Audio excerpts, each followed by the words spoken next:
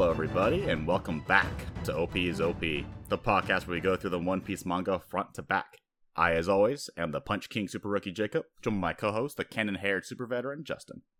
Yo, what's up, guys? Today, we are finishing discussing Dressrosa, which starts at chapter 700 and ends at 801, but, well, we were supposed to be discussing mainly after 758, but as Jacob's about to tell you, we kind of messed everything up last week, and I'm sure some of you knew that. Fine. So it is my fault. It's sorry. I apologize for that. But Play the clip? I'm not going to look for the clip. You guys know. Yeah, at the very beginning of the episode, we did mention that we are going to cut around, but we're going to try to contain it. Unfortunately, from my faulty memory, I really did think that Frankie versus Senior Pink, as well as the Rebecca and Kiros fight, I thought those were resolved in the first part, but they actually resolved like 20 chapters into the second part, like 770s. So I definitely screwed up on that part. That's my apology. But like I said, if you're without all there is a bunch of action, like the whole middle section. Yeah. Most of the arc is just fights, so it would have been kind of hard to talk about any of those when you're only talking about the first half. So I kind of stand by the decision as well. Yeah, and that was also another thing too, where even if I was thinking too, where I'm like, okay, I don't remember if they resolve in the first half or not, but at the same time, I was thinking that. Because, we were talking about time constraints. We were worried about the second half being too heavy. Who cares? Yeah, at the end of the time, at the end of the day, who cares? But either way, we are finally going to talk about part 2. Because we're here to talk about that good shit. We're here to talk about our boy Corazon. It gets spicy! It gets flashbacks, baby. We got A+ flashback. A+ flashbacks, A+ action choreography as well. Probably not talk about that as much, but we have to give some honorable mentions, though. The action's awesome. The fight is really fun. Oh, absolutely. Especially Luffy and Law when they team up, which I think briefly mentioned last week. It was great.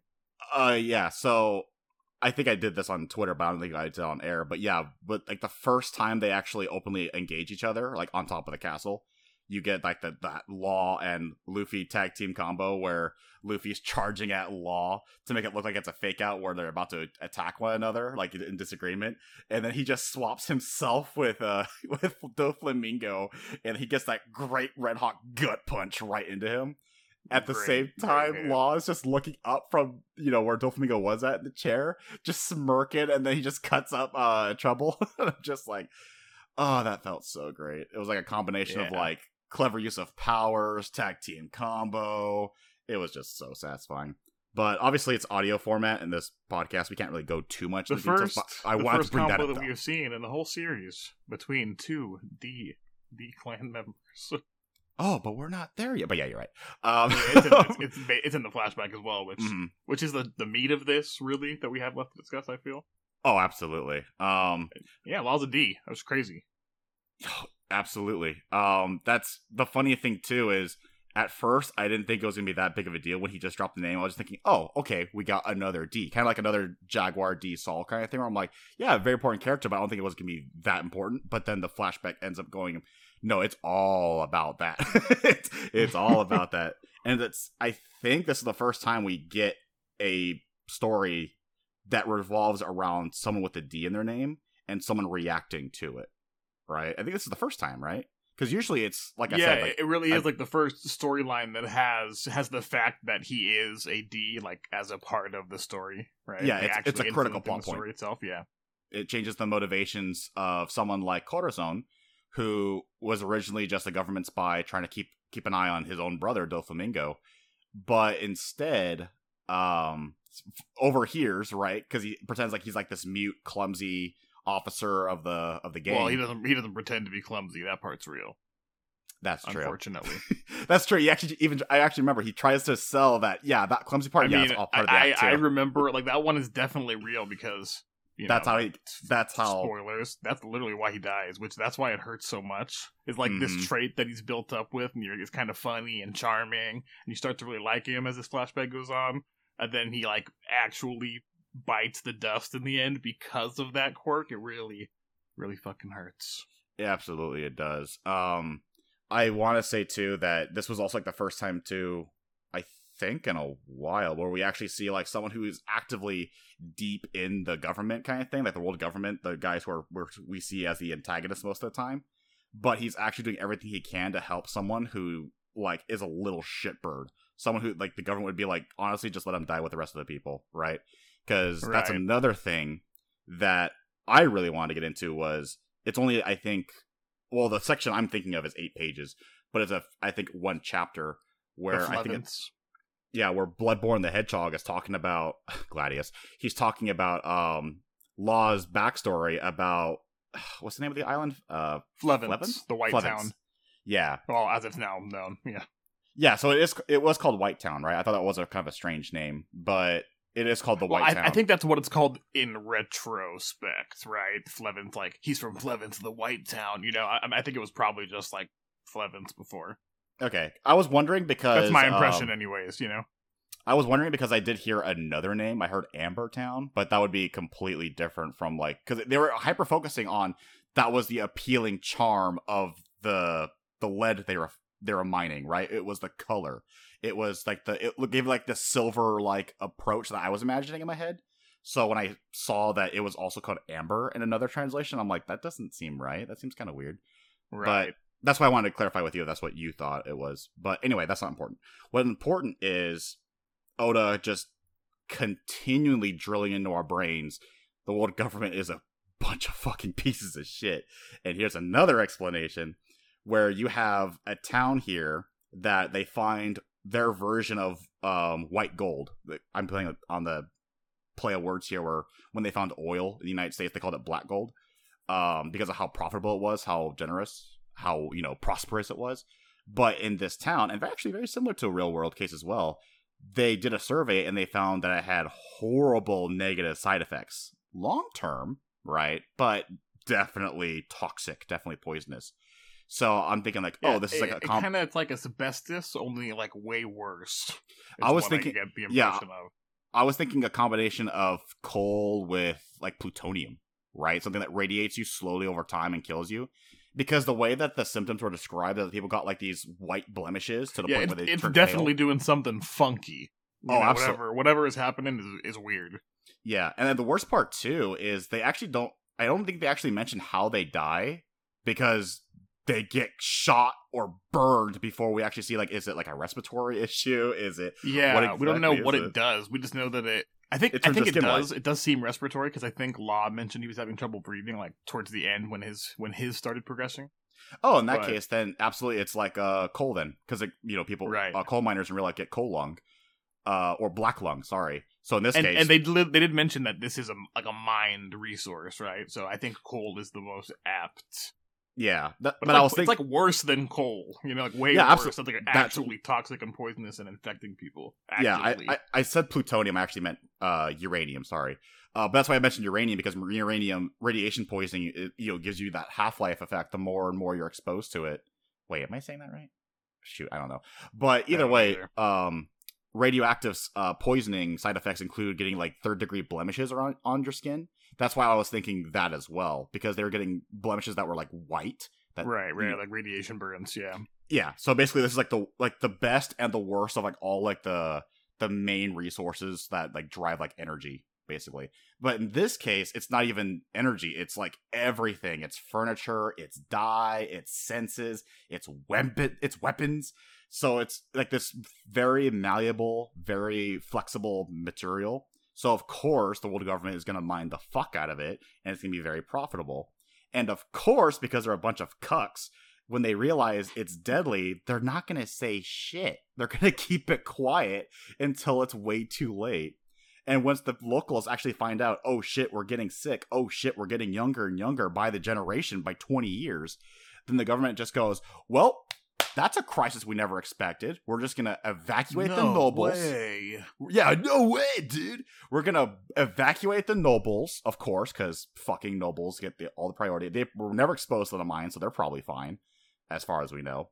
But then they let the locals, including the Navy, help blockade and quarantine the entire town. Out of desperation, they wage war against, their quarantiners to try and break out, with the white lead that they've been mining. And obviously it doesn't go very well, even to the point where they're tricking the locals. This is where Law comes in, where they even try to trick the kids going, hey, come to the church, we're going to put you on an orphanage and ship you out, it'll all be fine. That was a fucking lie. They shoot them dead in one of the worst panels, actually, in One Piece, no joke, where you see the hard. Yeah, and Oda does not hold back on the war crimes, because you see a hospital burning with people alive, including Law's sister still inside. You see his parents, a bunch of body of corpses. Then you see kids that he was supposed to go with face down, covered in blood. And I'm like, yeah, this would traumatize a person.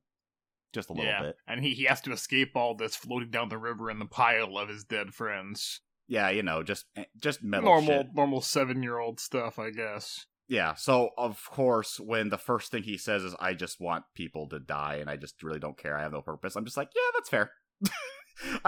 He has every right to be completely nihilistic and just not give a shit about anyone and anything. But that's what leads into this weird and this weird and what's the right word for it? Very interesting, and I'm trying to get the right term. His relationship with Corazon, because when they first start, they fucking hate each other. Law backstabs him, for fuck's sake. After, of course, I don't really remember. Did it specify why he didn't like Corazon, or was it just him being an angsty, pissed off? Corazon was actually, I think, beating the shit out of him. He was being like, I'm doing my job. Yeah, that's true. I kind of just brushed that off. Yeah, but he does that to everyone. But that is actually a good reason to hate someone. Anything, because everyone else, including Doflamingo, wasn't actually, physically abusing Law. Corazon was, because he was the guy responsible for it. Because he was trying to get the kids to leave, as we learned, right? Yeah. Yeah. And then you have that whole shit where he literally backstabs Corazon, but for some reason, Corazon doesn't rat him out of this kid literally just tried to kill me, but it's all good. But definitely it starts off rocky, very, as stated, but it turns into one of the best relationships, easily at least I'd say parental, right? That's how I interpret it, as a parental type relationship, father to son. It's easily the best, among the best, because Whitebeard, come on, but among the best in the series. The way I saw it was definitely more big brother, little brother, but that could work too with father and son, because again, the way it starts, they kind of get along like they're brothers and siblings, right? Where it's just okay, I try to stab you, but you know what? I know a dirty little secret of yours. I ain't gonna tell Dad. That'll be a secret between you. Now we're even. But what I was was hit by the most was, again, when he found out that his full name was Trafalgar Water D Law. Was it D Water or Trafalgar D Waterlaw? D Waterlaw. And then that's when everything just changes, and it becomes, at first, it's an objective, right? He shows off that he's not powerless. He actually has I think it's the quiet power. Calm. Which is, by the way, probably one of the best spy powers you could have. I need to send you that clip. It's where awesome. It's just completely silent. Yeah, it's him in the dark, running around doing all this spy stuff, jumping through the room. Yeah, that part's really cool. Yeah, against the barrel pirates. Yeah. But the biggest thing too is just how it just evolved over time, over just simply, hey, I'm just doing my job because I found a way to completely mess over Doflamingo. But instead, it turned into, I need to give this kid some hope, because literally the entire world refuses to even look at him, to treat him. He goes from hospital to hospital, trying to see, just out of desperation, right? There's probably no hope to find a cure at this point, but at least try. But all the doctors and nurses are just oh my god, that kid is infectious, which he's not, by the way. He's infectious. Oh my god, get the hell out of here. I'm going to call the Navy. And he just, as persistent, he just goes to next place, next island.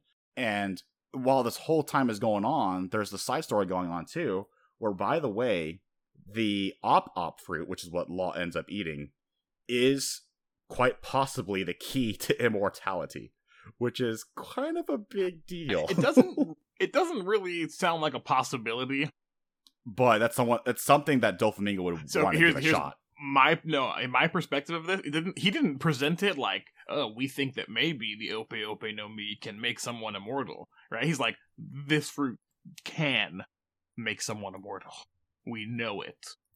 Oh, okay, for sure, okay. So that's the way I interpreted it, and my long time headcanon is that the only way that he could know that is that clearly someone in the world is immortal. somewhere, not saying who. Maybe someone waiting at Raftel. Maybe, who knows? Maybe that's the secret of Mary Joy. I don't know.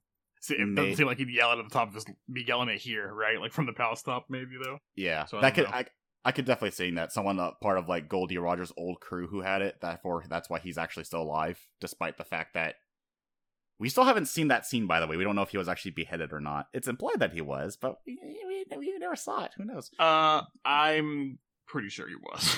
I'm gonna be honest. Either way, even there's if he been was, too many even just. I guess they're not technically canon, but flashbacks to that moment, like our references. Possibly. Like Bartolomeo. Oh, no, Barto was there for Luffy, not Roger. Like Smoker, right? Smoker was there, and he's never mentioned anything about, he's not actually dead. Or about whenever the Pirate King comes up, or anything weird about that day that happened, right? He was I was there when the Pirate King got executed. End of story. Right. Slight edit then. Maybe after it happened, I don't know how strong the op fruit is. I don't know how powerful it is, right? Right. I'm not throwing it completely off the table. I just got a theory. Okay, so you know how the op fruit, you can have a sphere, right? You can have the zone, right? In which everything that happens in the zone, you control. What if Roger had a crewmate right nearby, right? Maybe he's posing as a soldier, right? And then the beheading happens, but they're in the sphere. So in actuality, Roger didn't die from being beheaded, but he was definitely still beheaded. But you know that power, right? You can get cut up into multiple pieces, but you're still you. You're still. Oh, you see, that's possible. And that's very possible. So then maybe then it would still look like he died, 100%. Yeah. Yeah, but because he still has that illness that they still can't exactly find the cure for, he's at Raftel for some reason. Again, that's the problem. Here's the thing, though, because he's still ill. What is the illness? And we need to understand how Law cured his own illness with the op fruit. I was actually going to ask about that. They didn't actually show that. Is that just does he open the room and okay, there's me and the disease, remove the disease, or you switch it with, I don't get it. I was going to ask how that works. Yeah, I was going to ask because I don't think they actually showed the scene where after he ate the fruit, he just kind of got better. But they didn't actually show himself performing on himself and removing the poisoning. Yeah, we never saw him cured as a kid. We just know he got the fruit and then he lived to be an adult. So yeah, sorry for those listening at home. We got really sidetracked with that theory, but at the same time, I wouldn't even say that's really a sidetrack. I think that's kind of relevant. Sorry, it's super interesting. It's a very interesting aspect introduced in this arc because we've never been given any indication that devil fruits can have. A separate, a second ability, almost? Right. There's that whole awakening aspect they introduced in this second half of Dressrosa with Doflamingo's already bullshit powers. And they're like, oh, but it's because I have awakened the powers. Oh my god. Such bullshit. Again, that joke from Hellsing Ultimate Abridged coming from Alucard when he's getting his ass kicked by Walter, and he goes, I know it's rich coming from me, but your powers are bullshit. Before he's just sliced up even more by a person who is very similar to Doflamingo powers. I thought that was very relevant. So I guess to end off with the Corazon backstory, other than that very touching, oh god, that tragic. Yeah, overall, it's kind of short-ish. We get they meet, then he eventually takes him away. We can, because he really just becomes desperate to save him. Because that's the kind of person he is. I think he really just likes kids, right? Which is why he was beating them up. Take that out of context, if you will. Yeah, I know what you mean. But yeah, he actually cared for him so much that I don't want you here with this scumbag, this horrible person. Because even in his own brother's words, he thinks that Doflamingo is inhuman. He's not. But not in the celestial dragon, holier than thou kind of way. It's no, this guy's a fucking demon. This guy is cruel beyond any belief. He was born to be a fucking psychopath. And they even show those horrible scenes where even when they're being crucified by the commoners because his dad was just humble enough and not proud for just a few minutes, right? Because he's just oh, but we are human, are we not? Let's live among the people. And of course, obviously it backfires because people are rightfully pissed off at celestial dragons for every shit they do. And unfortunately, you see that scene where, Corazon, the dad, and Doflamingo are basically strung up on the side of the burning home. And they're blindfolded. I think they're getting shot too by the people down below. And you have Corazon just, going, I want to die. And then Doflamingo going, I'm going to fucking kill all of you. And I'm just like, yep. Built different. Yep. Just completely different. That's kids that are built different right there. Yeah. And unfortunately, that attitude is what got him that cultish loyalty from people like Treble and the other officers, because they saw him as the future pirate king of the underworld kind of thing. Or just king of the world, where like, no, you can rule the underworld, you can rule as a celestial dragon with royal blood. Because, I don't know, that weird like mentality of like strength is power, or like I think Doflamingo's endgame was to like regain his status as god, right? Which is to take it back just for himself. As a single god, rather than like the gods of the CDs. That's the impression that I get. I think that would make sense, and it seems to be like thematically appropriate for him. Yeah. But I did want to say one more thing about the Corazon scene, because it hit me a lot more the second time, actually, was the fact that Law ate the op fruit, right? And I think it was Doflamingo, right, that taught him how to perform, right? Because he planned on Law performing on Doflamingo to make him immortal. Taught him how to perform what? Again, because it was before this moment, because they were trying to groom Law up to be like the second in command, right? Doflamingo was yeah. But I think it was Doflamingo, right? The one that taught him how to perform surgery, how to be a doctor. No. I know it was just his dad. Wait, what? I'm pretty sure I learned that from his dad. Oh, you know what? Yeah, you're right. I thought it was Doflamingo because and of pretty another... sure, I mean, I'm 100% sure. Yeah, it's from his father. No, you're right. The reason why I thought that, though, is because, again, later on, there's another bullshit power that's introduced that Doflamingo can do. And I'm like, all right, hold up. Stitched himself up. He can literally hold dumb. He can hold his organs together and keep them working with his own strings. And I mean, it's not actually healing, but... I was like, shut up! We mentioned this in the last part, but, like, for some reason, it still works for me of why I love to hate this guy. Because, except for that part, I think that part was a little bullshit. Even for me, where I'm just like, I'm giving this guy all the chance. I'm not even gonna like cap. I think that is actually less bullshit than the birdcage, like by a lot. I think for me, it's either one or the other. But because the birdcage came first, therefore I didn't like the strings keeping the organs. I would have allowed a lot with that devil fruit, actually, if you made it a little more believable. You know, like make this clone like maybe he doesn't look like him up close, from a distance, maybe, you know. Mm-hmm. Yeah. Like make the string clone, that would be cool. I'd be totally okay with that. I am relatively okay with the strings like closing his like holes in them, because that kind of makes sense, stuff like that. But like then you get the birdcage and other things. It's so silly. Even as we're talking about it, I still think the self-healing is the bullshit part and not the birdcage. For some reason, my brain is going, the unbreakable and closing strings. For some reason, my brain is going, no, that's fine. That adds tension to the whole scene. That's a plot device, but I'm willing to go for it because it worked with me. Right. I get that it's a plot device, but here's my problem with it.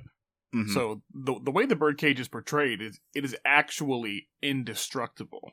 Right, with I'd say Fujitora inside of it, who's definitely a top tier swordsman. I would assume, at least as a Navy admiral. Yeah, and he's unable to cut it. Zoro's unable to cut it. All the gladiators are unable to cut it and get out of it. It just, I get that it adds tension and all that, but it actually does just seem like an extra super ability, like an ultimate that's like thrown into the devil fruit. You know what I mean? I think that, honestly, it would have been a lot better if Zoro wasn't one of the people that was along the crew. Because the fact that you have the Master Swordsman who is able to beat down Pika, slice up literally the island's castle, and have that flashback with him learning how to master his hockey from Mihawk. But then you have him at the end unable to cut the strings. Yeah, and then just having him push. I think if you had Sanji there instead of Zoro, I think you could have helped alleviate that and be like, oh, well, the birdcage is there, super powerful, and it's super bullshit. But if someone like Zoro were there, it would have been alleviated. It would have added to the whole thing of like, yeah, Straw Hats are stronger together rather than separate. But you can't have Sanji here, because then we wouldn't be able to get that incredibly juicy cliffhanger at the very end. That's true too. But what I wanted to resolve before we move on from the Corazon Law backstory was the final moments and how much Corazon really did grow to care for Law, where after he tells him, like, I love you, and then locks him in that chest, gets shot by his own brother, because his brother doesn't give a fuck, and, and stops him from getting in his way any further. He maintains his quiet power the whole time as he's bleeding out to prevent Law from screaming, let me out, let me out.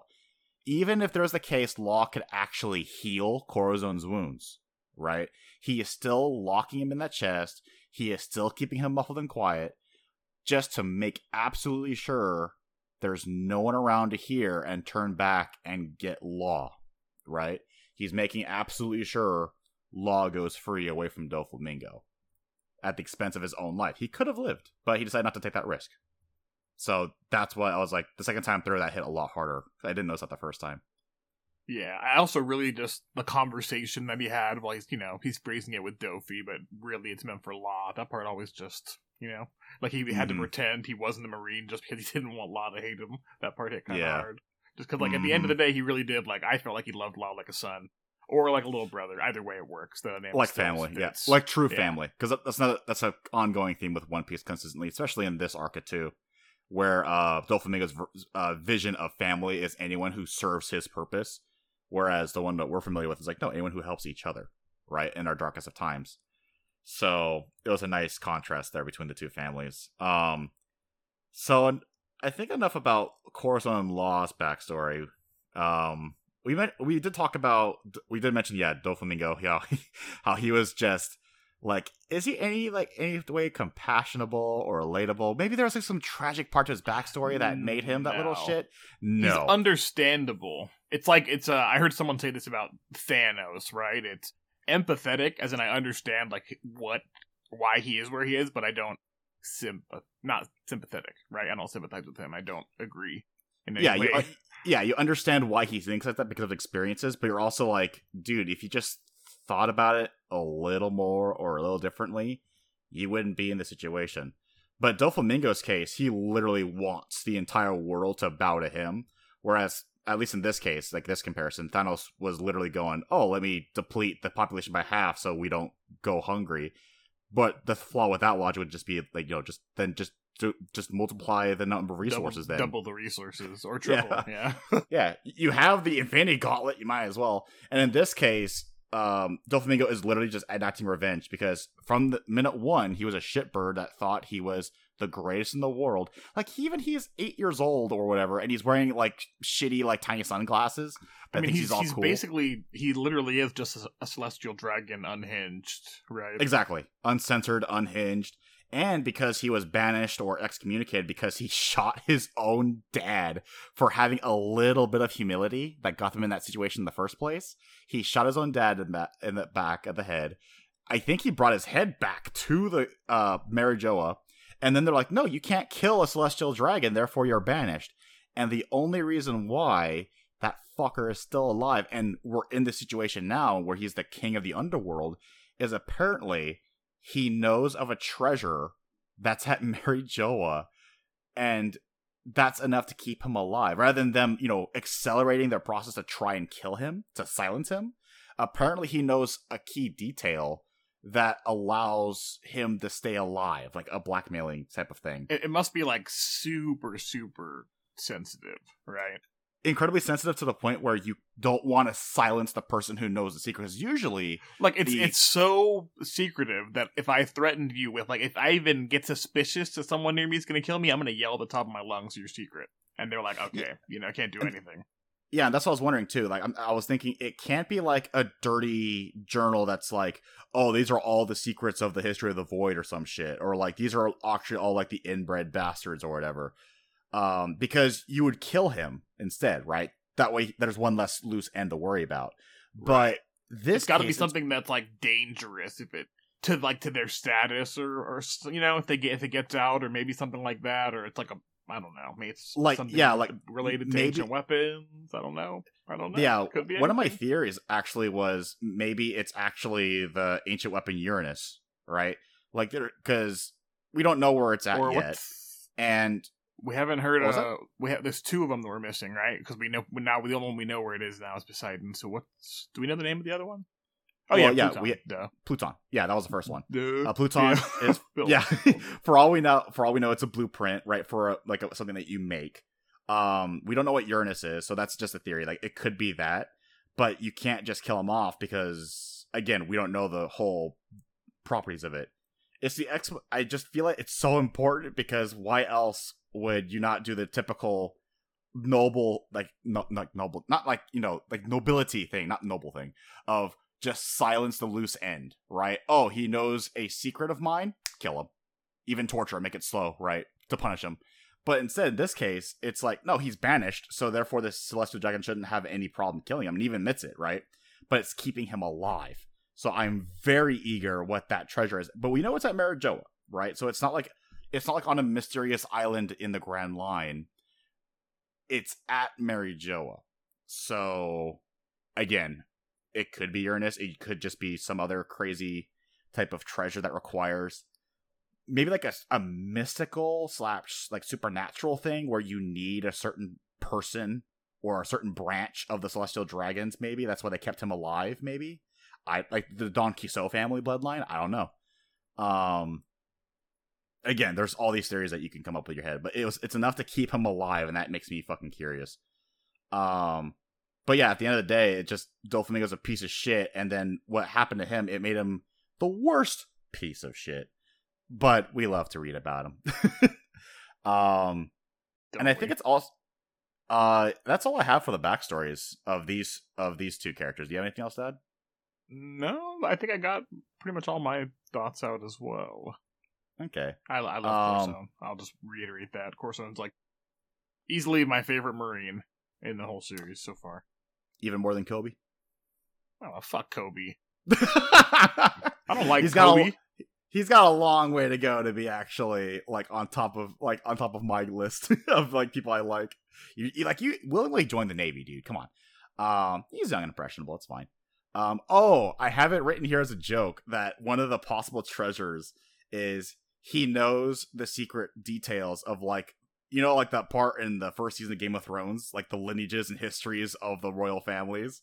But you have like the Celestial Dragon version, and it's like, oh, the Don Quixote family, it's actually black of hair, not blonde of hair or something. Or it's like, oh, yeah. All the last 200 years of Celestial Dragons are actually all like bastards normal of a different family. Yeah, or normal people, exactly.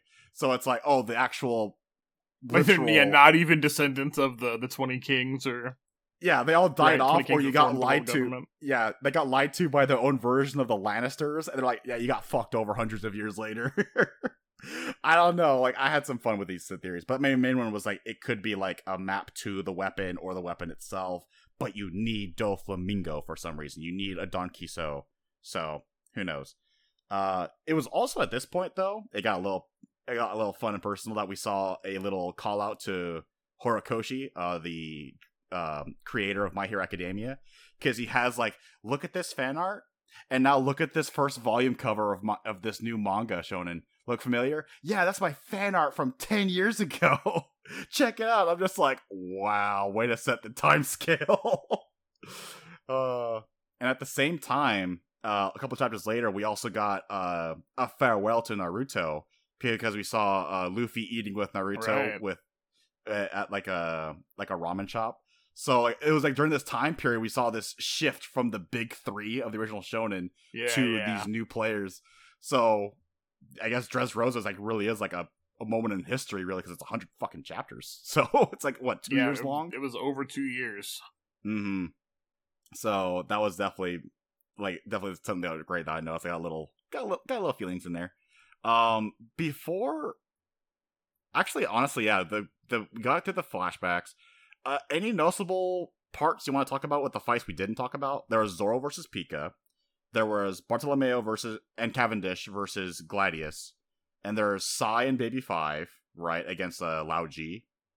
And then Luffy versus Bellamy. That was actually right before the Doflamingo fight. Like all the gladiators have a really good showing. Like everyone that, we can say it now, will eventually become the captains of the Straw Hat Grand Fleet. Mm-hmm. They all do really cool shit.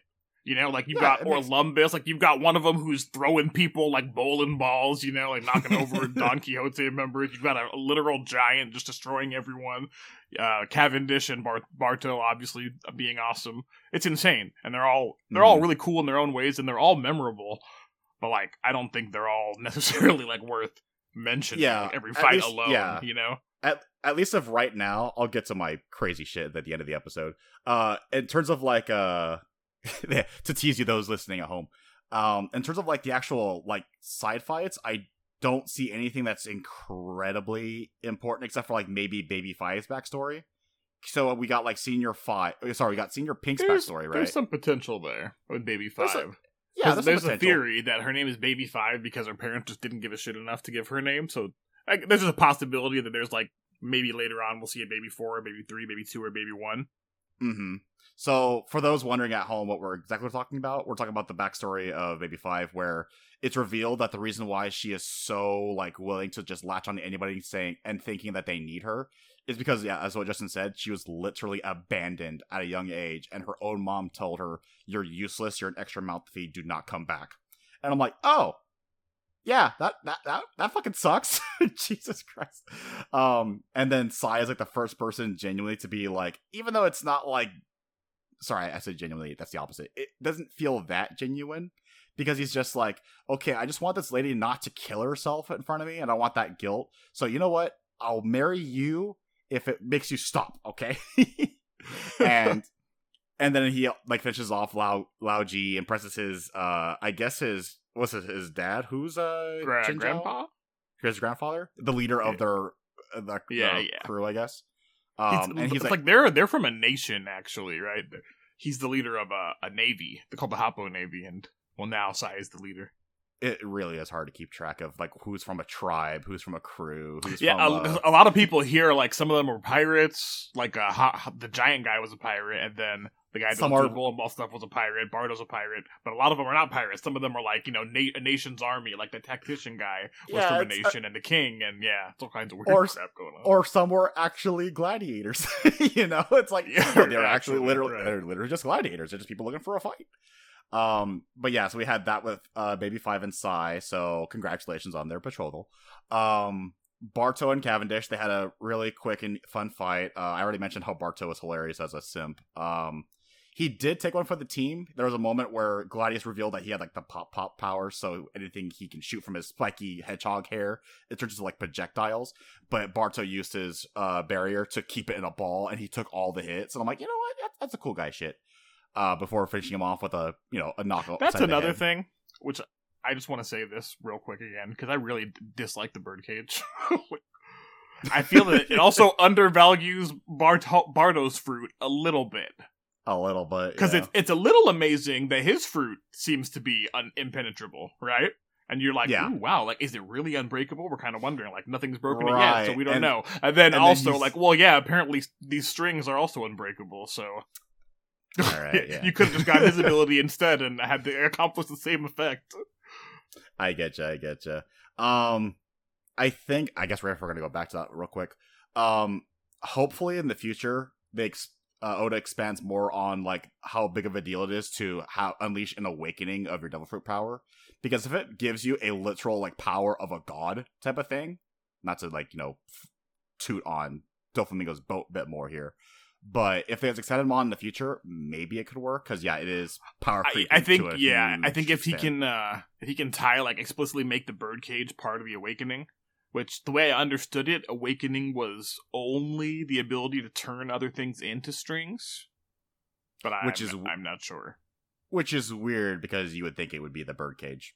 Exactly. But the birdcage is, like, actually kind of more busted than that. Mm-hmm.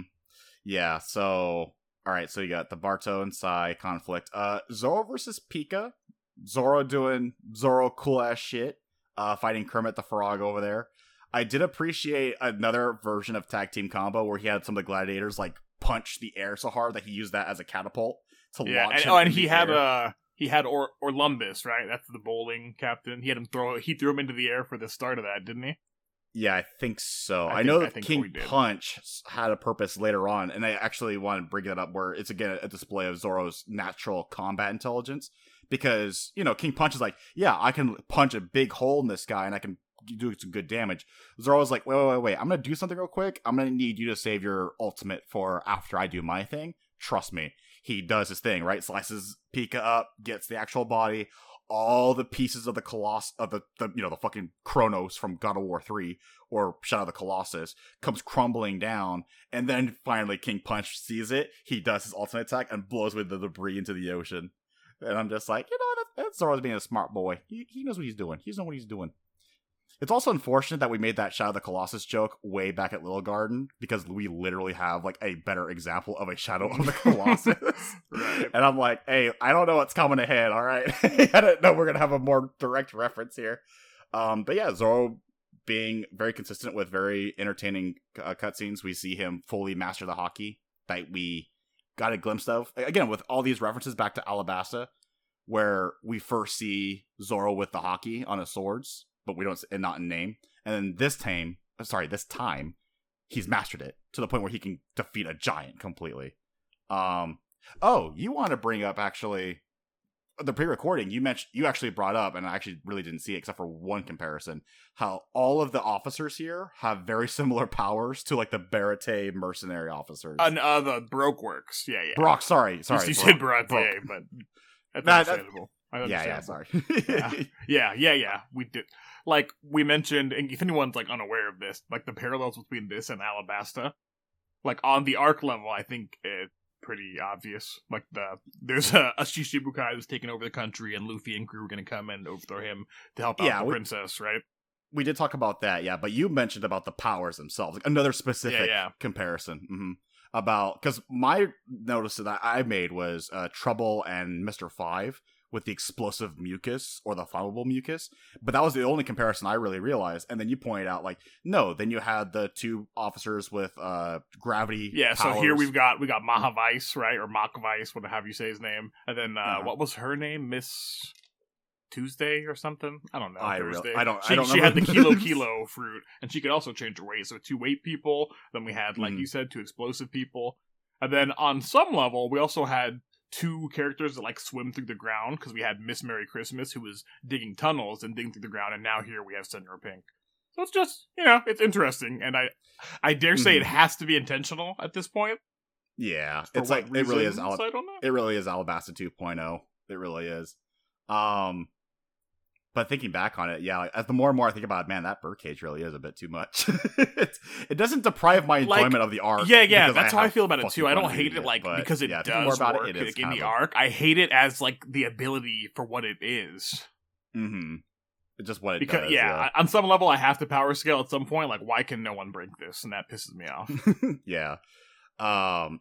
At the very least, you can slow it down if everybody in the entire goddamn island pushes together. They do the Patrick meme from SpongeBob where they literally push, and they just all like slow it down at once. It would have been a bit better if they actually were able to push it back. At least make like some kind of flaw to it. But yeah, how you're just, like what you're describing too, like there really does seem like there's no flaw to the birdcage. It doesn't weaken Doflamingo. There's no way to just simply bypass it, or it's not like he has a limited amount of strings and that takes up like a lot of them. Nothing. Yeah. There's no downsides. Like it would have been nice if like when Doflamingo was knocked out a couple times in the fight, which we'll get into a bit more later. That would have been nice if he was knocked out, the birdcage stopped, but it didn't go away, right? Because that was a tense point later on where it's like, oh, I know he's not down because the birdcage is still there. But the fact that it was still active was like, you could have made it a lot weaker, so that way the people actually pushed it back for that temporarily to buy extra time. That would have made it much more tense, where you have like, oh, this is a clock adjustment tension rather than a strict time to it. But whatever. I can see I'm done. I'm done talking. Yeah, yeah. But I completely understand. I got one more fight I want to talk about real quick. Luffy versus Bellamy. If you guys remember the Jaya recording, I wasn't a huge fan of Bellamy. I still kind of not really. But I will admit, kind of like you said with Baby 5, there is potential for a good story with Bellamy. It's not here yet, but I can see potential here. Because what we do see is a thug going through like identity crisis. That's what I was getting at. Where he confronts Dofi, right, Dodo Bird, the first time in part 1. We didn't mention it, but it did happen. Where he's going like, so what was my purpose? You were sending one of your officers to kill me. What's my purpose? And then he continues to control Bellamy, make him like a clown. And then to the point where he's even using Bellamy as a body shield in the beginning of the fight, where Luffy actually kicks him square in the head.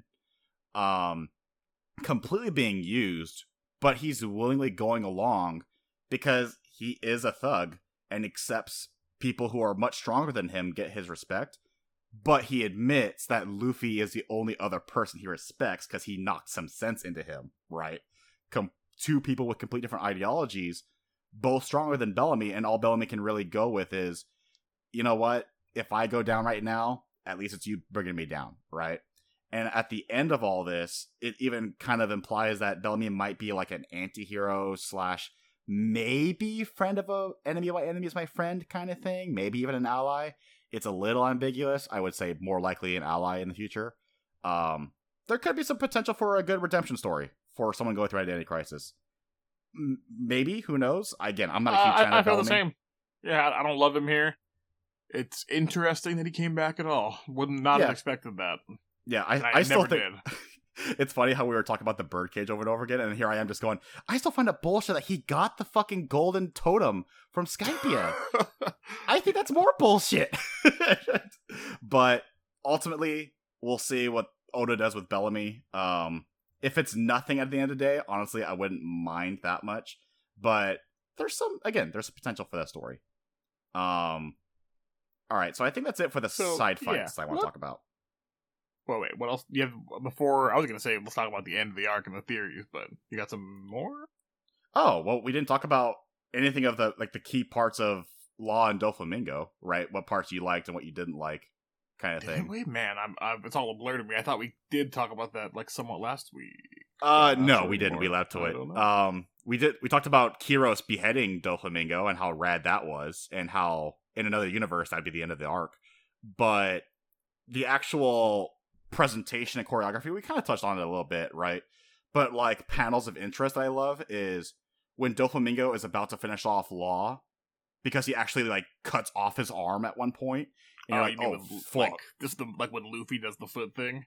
Yeah, the great panel of we didn't talk it's about that. It's one of the few times I actually got goosebumps where I'm looking at an action series and there's defiance in that panel, where you have this larger-than-life celestial dragon who's trying to be the god rather than amongst the gods, being defied by the will of D, right?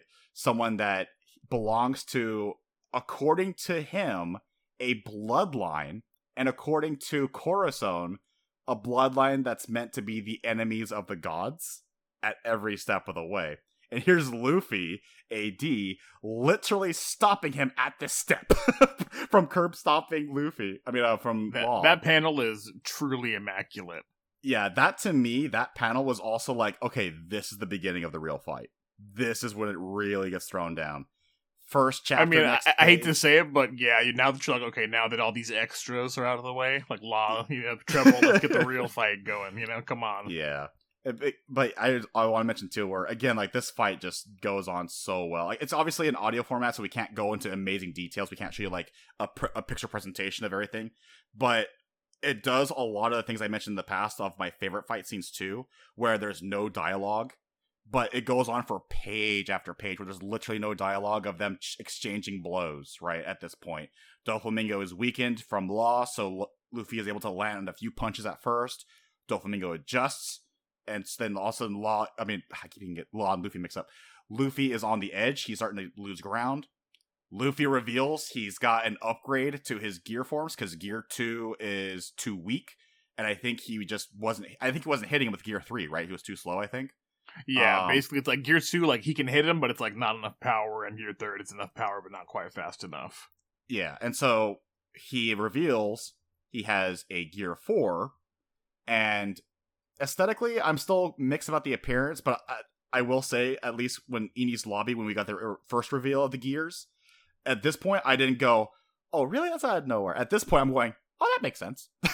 Honestly, I'll tell you an interesting story is I can't even, I could never have been partial to this design because there had been a theory going around like in the community for years, like before this was revealed, Gear 4th, because people were saying like, okay, so Gear 2 is based on like the blood, and Gear 3 is based on bone, so Gear 4 is gonna be based on muscle, which is actually correct, right? It's called muscle balloon when you activate it. So that was the theory, and they're like, so it's gonna end up doing something like this and something like this, and it's gonna end up looking kind of like Shadow Luffy from Thriller Bark.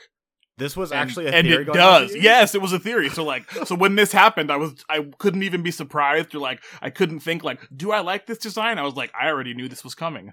Like, here it is. They were right.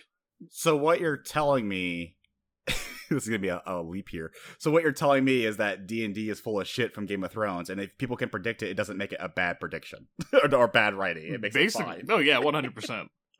But that's actually really interesting you bring that up. It was so interesting. That's like the most accurate, I think, of all the series I've experienced, like to fruition and being true. Mm-hmm. So I will say, still, aesthetically, I'm still a little iffy on it. I think it's mainly just the eyes. Honestly, I think that's the only thing that's kind of odd about it. But honestly, I'll get used to it. It's not something that's going to be ruining my experience.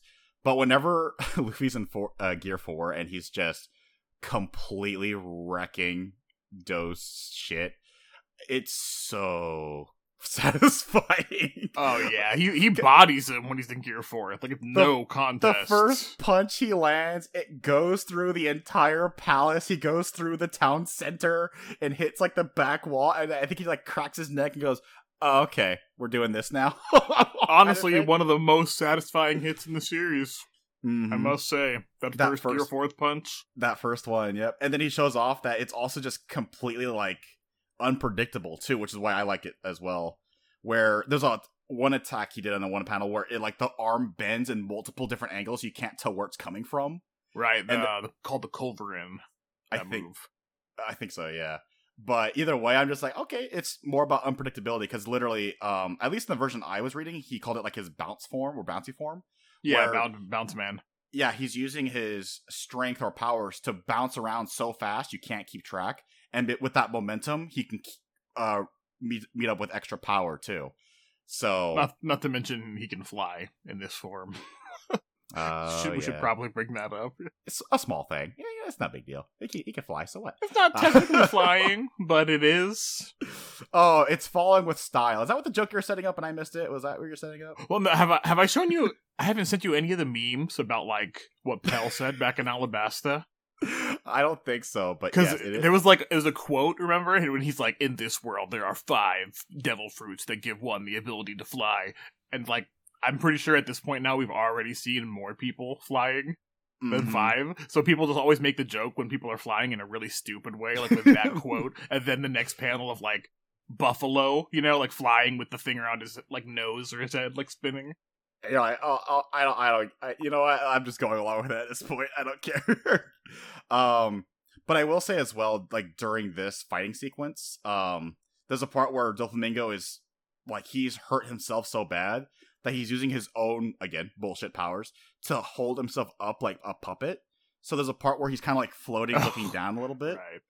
And I got this really eerie, like, this is, I guess is it like really spoilers? Talk about AFO? You know what I'm talking about? AFO? His first introduction in that other series? Let's avoid it just in case. Yeah, that's all I was to say. But it reminded me of that. If you know what I'm talking about, you know. Yeah, if you don't know, I'm not saying it. But when we first see that person, that's what I was thinking of. I'm just like, oh, he's literally floating like a puppet. Oh, that's very eerie. That's kind of creepy. Right. But I definitely got this from Marks. I do want to say too that this fight does extend a little farther that I didn't predict, but it made it all the more fun of the tension. Where again, I guess you didn't really need the birdcage for this. More criticism for that. But there's a part where Doflamingo is like his back is through the wall. You think he's down for the count, but they know he's not down. Luffy's rushing in to try and do the final blow, and he's out of juice. He collapses, right? He's just completely done. He's out. So then every single person on the island is now like, Doldo is getting on the comms. He's convincing people to hold on to hope. What was Gyatz, the narrator from the Coliseum? Yeah, the hype man. He gets in, he's like, don't worry, guys. Lucy's gonna get us. He's gonna get us out of here. Just buy him 10 minutes. You're either gonna push back against that birdcage, or you're gonna try and fight Doflamingo. Do something, have hope. So you have like this great hype moment of everyone like scrambling to do their shit. You have your Patrick SpongeBob meme push moment. You have actually what was supposed to be a great moment where the gliders were fighting Doflamingo. It's actually another eerie scene where you see Doflamingo is full demonic at this point, where he's using that awakening power you mentioned, where he's using the ground as strings to impale people. Anyone getting near him, and he's not smiling anymore. He's just going, "Where the fuck is Luffy? Bring him to me now!" Like he is out. Like he is no he's more. So pissed.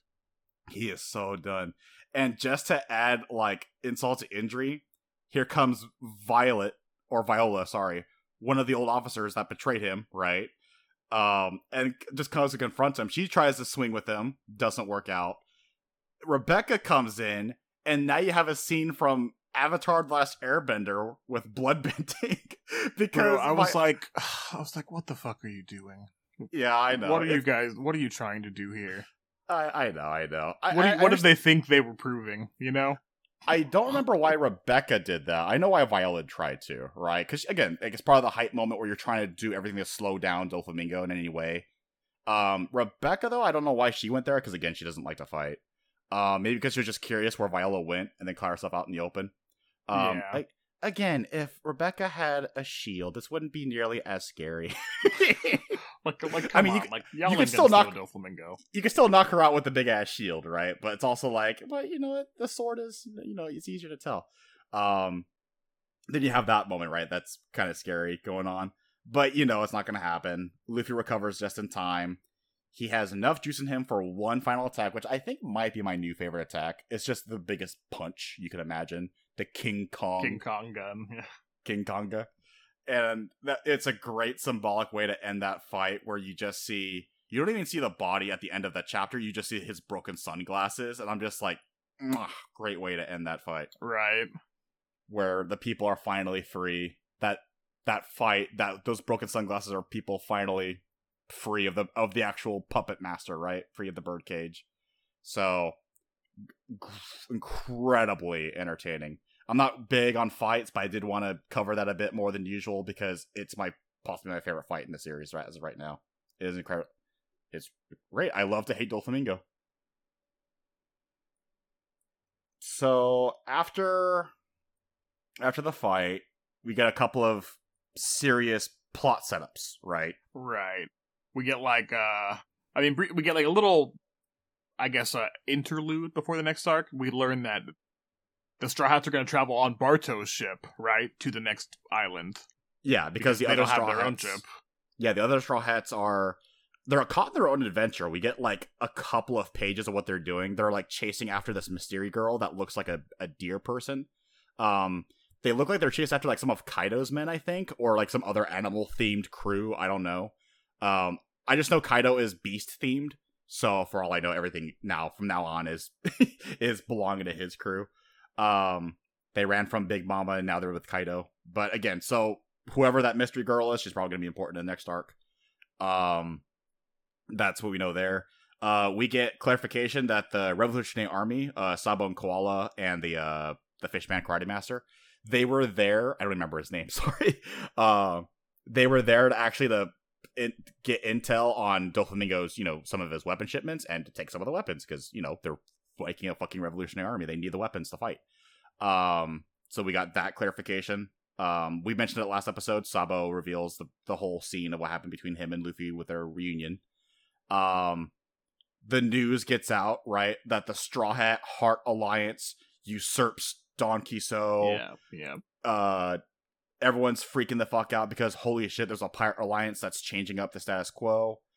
There's also Admiral Fujitora, who again he's kind of showing himself to be maybe one of the better admirals or one of the better people, or at least lost, I guess you could say, because he prostrates in full apology. He realizes, yeah, we kind of fucked up allowing Doflamingo to reign this long. We kind of fucked up. I admit, I apologize. Obviously, angering the Five Elders and the Fleet Admiral Akainu back at home. Obviously, incredibly angering them. And so we get that detail. What was something else with the Elder Five? Wasn't there something else that was kind of important? We mentioned, or we learned what happened to Aokiji. That was pretty interesting. What happened to him exactly? Like, I know the last arc we showed him that he left. Well, no, we learned that he's with the Blackbeard Pirates. Okiji? Yeah, they said I completely Aokiji missed joined that. Blackbeard.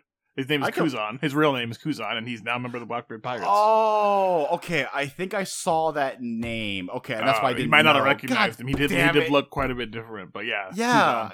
I literally remember that. That's insane. Like, that's insane. I even remember. I saw that panel, and I go, "Oh, Kuzan. That's the cover name Aang used in Avatar: The Last Airbender." Okay, cool. It didn't hit me that was Okiji because One Piece rep. No. Exactly. I don't think his real name was revealed yet back then, but yeah. I really don't know either. I just know not actually a reference. I know I kind of has been used different names too. I'm just like, again, I'm just keeping up on those A's. I'm remembering those names. I'm horrible with names. So you throw in a different name now, I'm like, fuck. So I completely missed that. Thanks for bringing that up. So yeah, Kuzan's his real name. Aokiji's the code name. Oh gosh. It would be easier if it was just first and last names. Now it's code names. Yeah, the admirals all have code names though. Akaina's a code name. Oh boy. Fujitora a code name. Back to the Revolutionary Army real quick. Burgess, right? He was part of the Blackbeards. He was there trying to get the Fire fruit. It's confirmed that the Blackbeards are hunting for power users, is what Sabo says. Which, that doesn't surprise me. That was one of my thoughts that could happen with the Blackbeards. But the fact that they're doing it on a larger scale and it's not Blackbeard, it could be anybody now. It means that they all know, I guess, the technique or the secret to doing so. Because he was willing to try and kill Sabo right then and there with the knife, right? Yeah. Some people theorize that he's got a bunch of different fruits in that sack that he keeps with him to force it to spawn like right there. Oh, okay. So that basically, people think like the theory is to kill him. And if you have like maybe there's only so many types of fruits that could like possibly be. If you have one of each like with you, then you increase your odds. There. You increase your odds to have the fruit right there in your sack. Okay, yeah, I can see that. Okay, so I had no fucking clue about that. That's big fucking news. The fact that Okiji is with the Blackbeard Pirates. I don't know why. He's a big fucking mystery. I thought for a second he might be a potential ally. Maybe he still is. Maybe he's like some double agent or a spy. Who knows? We'll see, I guess, because he was quite ambiguous with Smoker. We also got the confirmation that the Kid Alliance, they're not going for Kaido, they're going after Shanks. That was confirmed in this one. Because when they read the news, they were like, okay, good, they're going after this guy, I guess. So they're not going after our target. Which is like, oh, well, that complicates things, definitely. I thought the Super Rookies were going to be all kind of cool. Now they're not. Fuck these guys. Not before they're also confronted by Kaido himself with that stinger of a cliffhanger. Can we talk about that intro real quick? You mean the chapter that was titled Suicide with the front cover of like Nami and an animal smiling in the mirror? Yeah, that's the one. That's a weird introduction, by the way. You shouldn't combine a uplifting like fan art request with a title like Suicide. But regardless, it ends up with this mysterious figure off the side of like what looks like another like island that's like Skypiea, one of the Sky Islands, and just falling off. You're like, oh, okay, so I guess war crimes weren't dark enough earlier. Let's just show someone committing suicide. Okay, what the fuck? But then it turns out, well, you can't kill him. Not committing, only attempting. Only attempting. Because this man just survived a fall from a sky island. He played so much Titanfall that he became immune to fall damage. He has 0 fall damage modifier turned on. But I also think it might have been intentional too, because he's like, well, if I don't die, huh? I take that back, because honestly, it's not even 0 damage. It just wasn't enough damage to even for him to notice. Is more the impression that I get. Yeah. And I guess, the excuse is just oh, I'm just trying to find someone who can kill me. But because I think that was his plan to actually land in the middle of their meeting with the Kid Alliance. Because he's just right there. There's the Emperor. He's just right there. Yeah. That's come on. That's not a coincidence, right? This is an intentional, dramatic entrance. And that leads to my theory, where I think he's going to try and get them to help him take down Shanks. Because I think Kaido wants a little bit of land grabbing, I think he's going to try and go for some territorial expansion. You think there's some discord amongst the 4 emperors? Well, I think that maybe he sees Blackbeard as a threat, so he's going to need all the resources and help he can get. So maybe he wants to take over Shanks' land. I don't know. I'm thinking like old school, like territorial expansion kind of thing. I don't know what he's planning. Or maybe there's some beef, I don't know, between Kaido and Shanks. Maybe Shanks has the secret to kill Kaido, and Kaido's like, why won't you kill me, dude? I hate you. I don't know. I don't know what the beef but that is. Kaido entrance was like a 10 out of 10. If you ignore the first chapter opening page, then yes, because I still think that's fucking weird. With the right, with the fan art of Nami. or like the request, right, with Nami and the animal. I think it's Nami. With they're just smiling into the mirror because it looks like they're like playing dress up, but then you have suicide. I'm like, is this like argument about the? Wait, are you talking about what is this? Like, there's so much questions I have about this. But yeah, if you ignore that part, then yeah, like that's a fucking entrance where he's just like, all right, what are you fuckers doing? What are you guys doing here? We also get like a big like power move again by Doflamingo, even though he's in chains. He gets like not really a spoiler for Spider-Man 4 for the PS4 because it's like the first level. There's a moment where you take down like a big criminal overlord kind of thing, right? Kingpin in this case. And he goes on like this rant of like, you took me down. You were messing up the status quo. You're messing up the balance of peace so bad by doing this. You think you're doing the right thing, but you're going to have Kaido coming after you guys. You're going to have the worst generation coming after. You're going to have Blackbeard taking action. Like, you don't even know what you're doing right now. Like, you're fucking everything up. And I'm just going to be laughing and smiling the whole time. Oh, I'm going to Impel Down. Can you get me some news? Can you get me a subscription at least so I can keep track of the world burning because of what you guys are doing to me? And then on top of that, there's some Captain Jack, not Sparrow, but just Captain Jack, from, I guess, also the Kaido Pirates, because I think they have like a beast. Again, I don't know. I think it's like an elephant themed ship. I'm not sure. So not a captain, but yeah, Jack is from the Beast Pirates. Okay, I thought it was Captain Jack. Sorry, well, Kaido's the captain, you know. He's Emperor. Well, right. I mean, Jack is like the captain of that ship that he was on, I guess. That's why I just called him. Yeah, Jack. but he's not like the captain of like the whole crew because he's Kaido's subordinate. Yeah. But he's apparently going to go in and try and rescue Doflamingo. So if that is successful against, Suru and these other high-level Marines and naval officers, we'll probably see Doflamingo again. Because again, this guy has knowledge of whatever that treasure is, and again, he was manufacturing Smile for Kaido. So, yeah, there's going to be a lot of importance to bringing that guy back in some way or another. We got that plot line going on. I think the rescue will be successful, honestly. I think we're going to see Doflamingo again. That fact that he has the knowledge of that treasure is like, you can't just bring that up nonchalantly and act like that's no big deal. That's got to be an important key detail.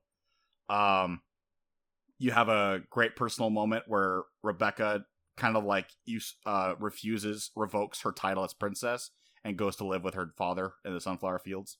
That was a very nice emotional moment. That was a good ending. I like that. At least happiness for Rebecca and Soldier. Yeah, where Soldier's like, are you sure you want to live with a criminal like me? And she goes, yes, you are my father. And again, that's thanks to Luffy, right? Because Luffy's like, I don't care if looks like I'm kidnapping you. I don't give a shit. Do you want to see your dad again? Yes or no? Right? Get on my back. And then the people like see it and they pretend they like, oh, he's kidnapping her. Oh, we gotta chase the pirate off as usual, right? Like kind of like Orangetown. They have to leave in a negative kind of way, or like Skypiea. But in this case, the people were all in on it, right? Because even Fujitora, he's like listening to the people and he's like, they're not genuine. They're acting? What the hell is this Luffy guy? To convince the entire people to help him escape? Okay, shit. As Mihawk said, Luffy's most terrifying ability, right? Making everyone like him. Mm-hmm. And this also confirms that Viola is now, I guess, the next heir, which, if Viola was playing the Game of Thrones the whole time, she won. Yeah. Grandpa's pretty old already, Yep, he's gonna kick the bucket anytime soon. You know what? That's perfectly fine. Just looks alone, she'll keep the people in peace. I mean, let's just if we base his like age progression on King Cobra's, he's basically right now where King Cobra is, right? So in 2 years, they're both probably like, right? Like, look how much people age in 2 years here. Queen Vivi and Queen Viola. No, that's a matchup. Sorry, I'm thinking ahead. Law confronts Sengoku. He tries to talk to, because Sengoku is here, by the way. He's retired. He's just along for the ride. He tries to get answers about what exactly the Will of D is and why Koroson did everything he can to try and help him, right? Because Sengoku and Koroson were working together. Koroson was reporting to Sengoku directly before his death. Sengoku does learn, right? He has a reaction of like, "Oh, you're a D." It's nothing. I'm just like, "Oh, you motherfucker, you know something too, you little bitch." Oh, you bitch. So much enticing information. But instead of Sengoku actually trying to arrest Law, he says, out of respect for Koroson, because he was one of my best guys, I'm going to let you go. And I'm like, oh, okay. Probably not going to last long, because, you know, we forgot to mention it, because we were breezing by so fast, but there's a moment where, like, you know, Doflamingo's, like, doing the evil monologue shit to Law, and then Law's like, yeah, how about you kiss the ass of everyone on the island, and he flips him off. And I'm just like, oh, what an edgelord. Oh, how Virgil of him. Or sorry, not Virgil. How Dante of him. How great. What was that? Before we get to the obvious, most interesting thing, yeah. Yeah, or the two most interesting things. Is there anything else? No, I think that's it. I think I got what I wanted out of the way. So, as you mentioned before, we have a fleet now. We don't have a... Oh, yeah, okay, two. Nice. I was like, what's the second? Obviously. Yeah, the second thing is what you're thinking of. The first thing I'm thinking of is the fleet you mentioned already of... We don't have, like, a permanent fleet. It's not like, you know, like Don Krieg's Armada, where it's just sailing with them the whole time. They offer that at first, and then Luffy's like, I don't want you cramping my style. I want to be the king of pirates, but I don't want this. And everyone's like, the fuck is he talking about? Too fucking bad. Weird, like, sailing under you from now on. Yeah, so what they agree on, which I actually do prefer, because I didn't want the fleet tailing him the whole time either. Well, it basically, it is still, like, his crew, but it's kind of turned into like a Whitebeard situation is what it seems like, right? Yeah. Instead of Whitebeard calling to his allies and favors in the Grand Line, it's Luffy with his, you know, his fleet. But do your own thing. If we need you guys, you have these Viva cards. I'll make the call out, right? I'll request if I need you guys' help. So, excuse me. So, that means when we eventually have again, we're also treated to a potential huge fight, like Marineford, if not larger levels, because we have this quote during their feast of celebration of their new alliance, basically. After this moment, they grew in power until they eventually caused a great incident of historic proportions. Kind of underselling it there with the great incident there. But for the moment, that is a story no one yet knows about. So I'm like, oh, Oda motherfucker is setting up a Marineford 2.0 after his Alabasta 2.0. And because we have this alliance, it's going to be much more personal. It's not going to be Luffy tagging along with the Whitebeard pirates. It's going to be Luffy leading the charge in Whitebeard's spot. Oh, it gets me hyped just thinking about it.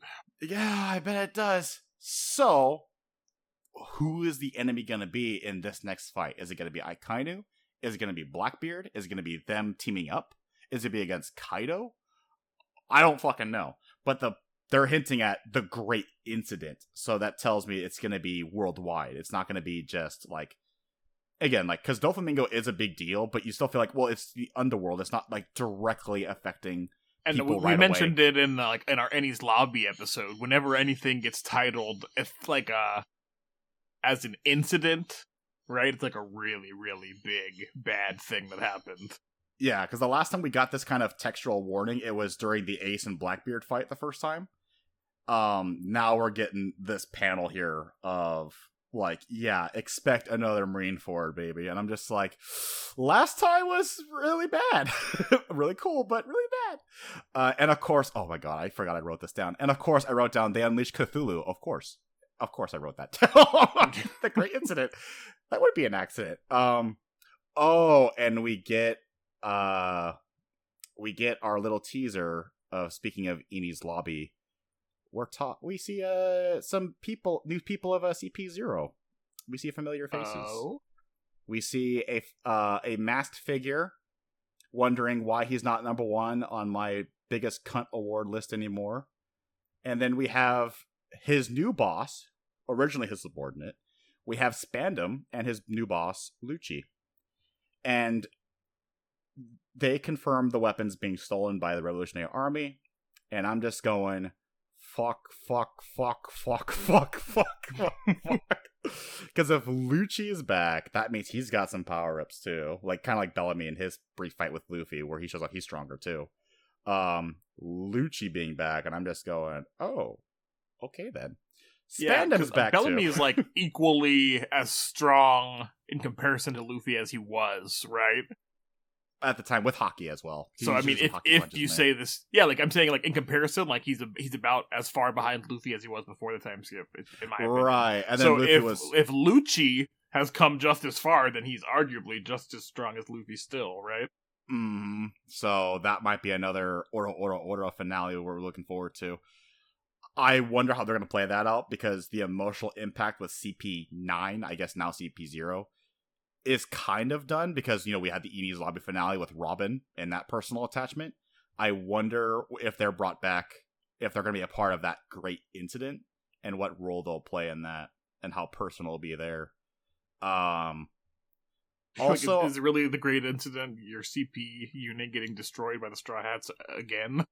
No, the Navy wouldn't even bother mentioning that. They'd be That's how I feel. They brush under the rug. Yeah, I'm just wondering how these two will be involved in some way. Like, they could be involved in the great incident, but Oda's planting, right, that they'll be coming back. They'll be important. You can see the goatee Lucci still has, and his bird. You know, the secret villain behind it all. Also, I had a little, before we get to again like the major finale. They keep referencing the Reverie over and over again. And I'm starting to think the Great Incident might actually be that, rather than like a literal one-for-one Marineford recreation. Because maybe it starts off with the Reverie going wrong, and that explodes into a big war, right? Or a big fight. Because in a lot of the pre-chapters we've been getting, mainly in Fishman Island and even in Punk Hazard, we saw like a couple of people like from Drum Island, or Vivi from Alabasta. They're getting ready for the Reverie, right? It's always like in the subtitles, in the pre-chapters, of like, they're getting ready. It's like, this undercurrent of the Reverie approaching is definitely being like pushed into, like, he doesn't want you to miss it, you know? Definitely. And they mention it again. Obvious. Yeah, King Doldo mentions it again. It was mentioned, obviously, as one of the main plot points for Fishman Island. It's got to be here at some point. But if the Reverie is going to be a big plot point, then that means we're going to see a lot of old characters again, including Vivi. So that'd be very interesting to see. Because we only see her in the pre-chapters. We don't see what she's actually like now. She could be very similar or different. Who knows? We could see... what's the guy's name? The Ox guy from Drum Island. We could see him again. Dalton, right? Because he's the king now. Mm-hmm. Yeah, the king of the people. Potentially could be there. We could see the Fishman Island royalty. Yeah, we could see Wapol again, who's the king of evil Drum Kingdom or whatever, or Black Drum Kingdom. I don't want to go to the Reverie anymore. That motherfucker. Don't forget about there. King Wapol. Yeah, of Dark Drum Island or whatever it's called now, motherfucker. But yeah, the Great Incident might involve the Reverie because they might be kidnapped or killed, causing a big, change in the balance of power, a big declaration of war, if you will. You know what? If Blackbeard is serious about causing his era to begin, he might strike there just to send a message, right? Of like, this is how powerful I am. Let me kill all these leaders at once, or capture them. Just consume Mary Joy and darkness. Just all of it. Yep. And take that treasure at the same time. That'd be metal as shit. And take that. That'd be so awesome. And whatever treasure is there that Doflamingo mentioned, it would be sucked up too. Whatever it is. And then Blackbeard's got all the leaders and the treasure. Okay, so I've been pussyfooting around. I've been delaying it long enough. Let's get into it. We got bounties updated, right? We got the fun bounty and that updates. alone is awesome. And it's very exciting and very interesting.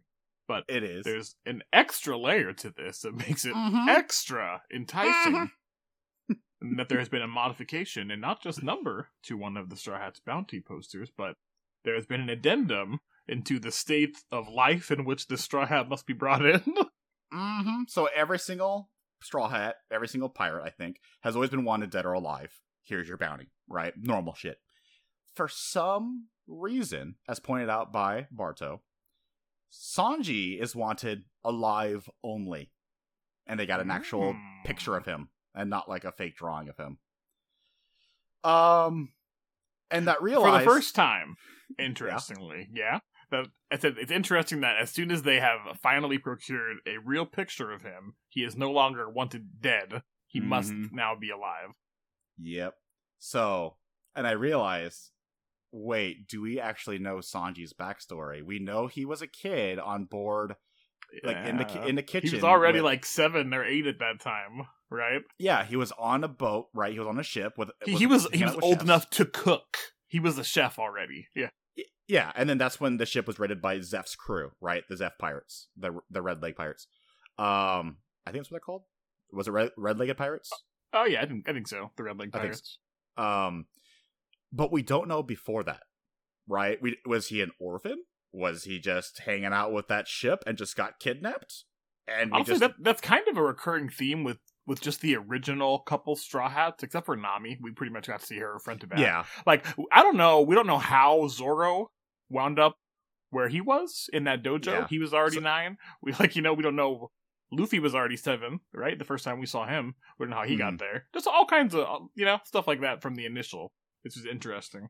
Yeah. So, I have a few theories to what this could mean. All of which might be huge in the next or in the near future. I don't know. There is a possibility that Sanji might actually be of noble blood. And we have no idea. Because, like you said, they have a picture of him for the first time. Maybe the twirly eyebrows is actually like a noble trait, like a facial trait that his family has that makes them identifiable. And they saw that picture and they're like, no, we need him alive. Right? He's noble blood. You can't kill him. He's noble blood. Worse, could he be a celestial dragon? I fucking hope not, dude. That could be a potentially interesting storyline. Yeah, so I hope not, but I hope so. Because I hope not, because holy fucking shit, I hate celestial dragons. But I also hope so, because boy, that could be some juicy storytelling. Right? That could be that could be something there. That could be something there. With how that's presented. Again, I don't know where they're going to go with this, but it's got to be important enough where you end this 101 chapter mega arc and you end it on that cliffhanger of Sanji wanted alive only.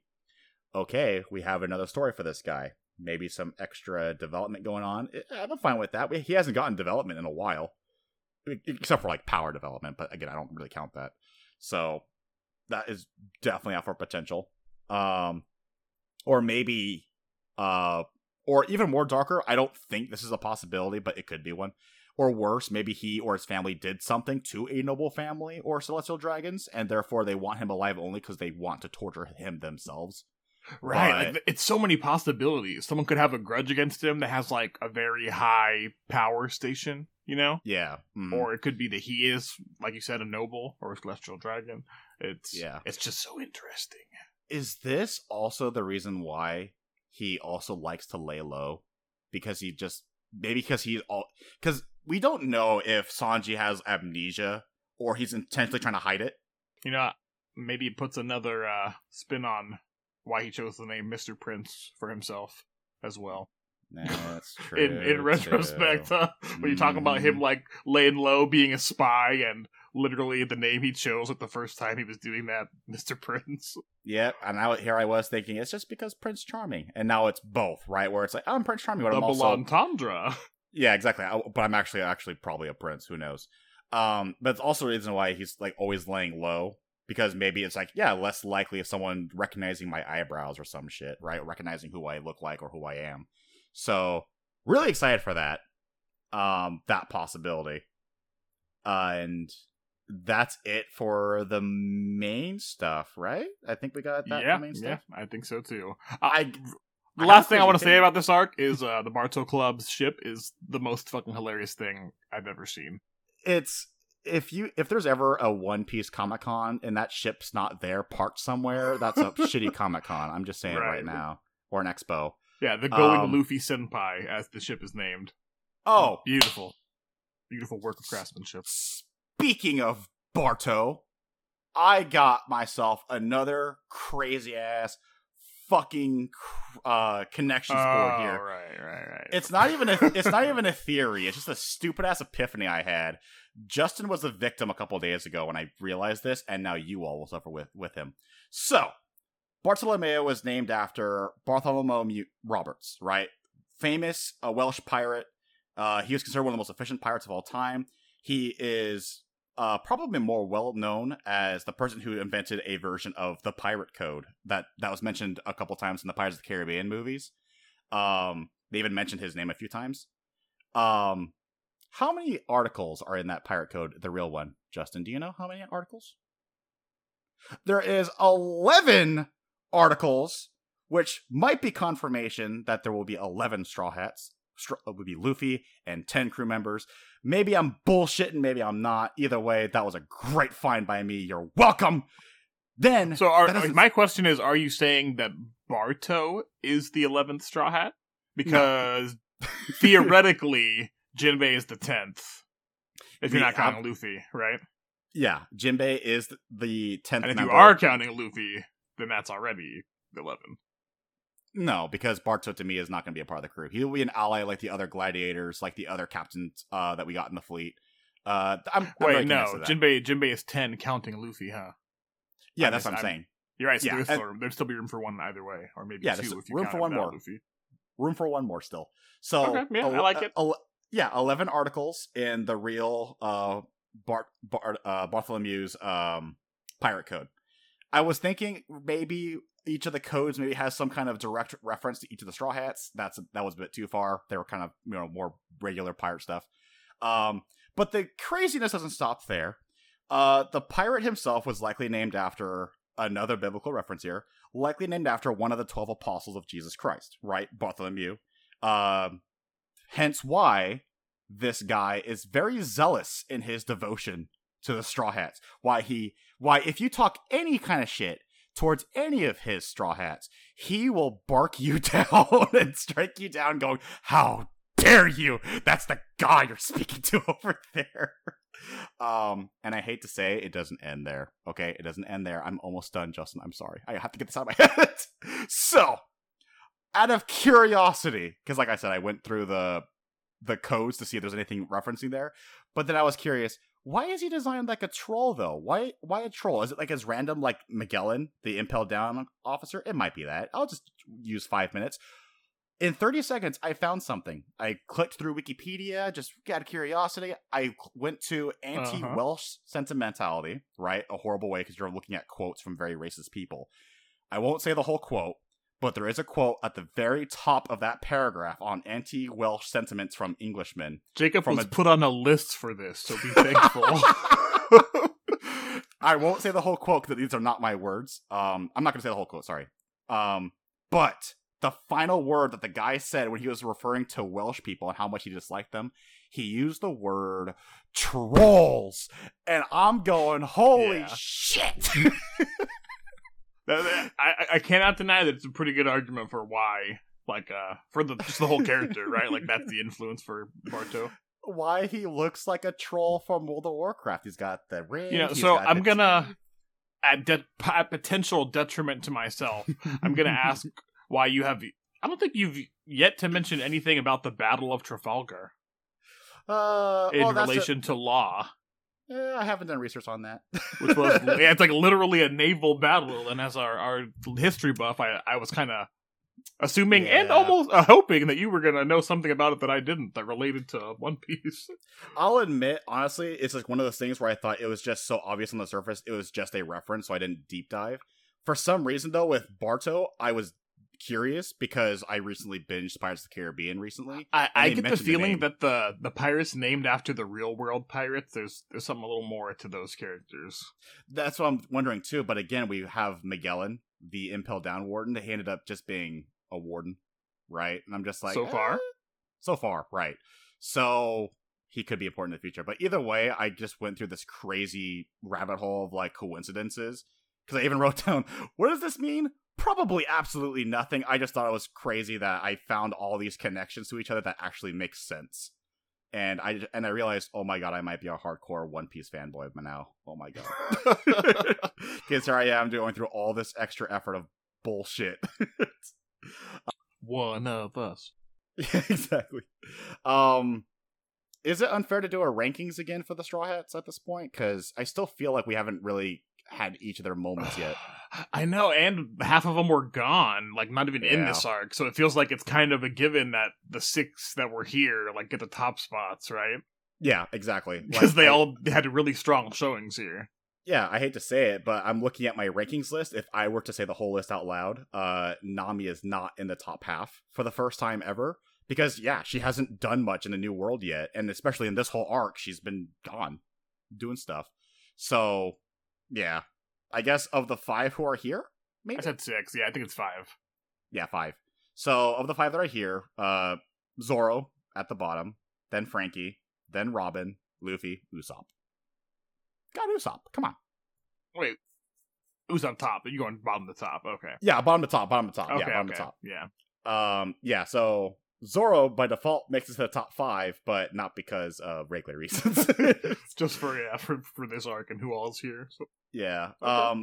But yeah, honestly, my top 3, Usopp, Luffy, Robin, was actually really close to what I had originally. It's my top list of all time. So that part's still relatively the same. The only big change was Nami dropping because, again, she hasn't really been able to do much in this New World yet. That could easily change in the next arc, though, because we're probably going to focus on those pirates. So I'll be curious what that goes on. And if people wanted to shit talk your semi-straw hat list, where could they do so? If you want to tell me how shitty my Straw Hat list, you can find me at Twitter, at Jacob Miranda. That is JACOBMERENDA, all lowercase, all one word.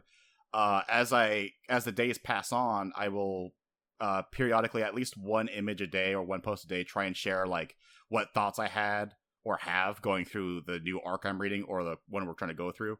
I love the reception you guys are sharing me also right now, where people are just reacting to like when I asked out loud of like, did anyone expect this arc to last 40 more chapters after this moment with Doflamingo? And someone's like, Right, column no. A, column B. It's a little bit of both, and I'm just like, at the same time, it's fucking. All right, actually, I'm gonna say 5-second real quick. I also didn't like that ending. How Luffy? I don't like when people like lose access to their powers. You know what I mean? I thought that was weird.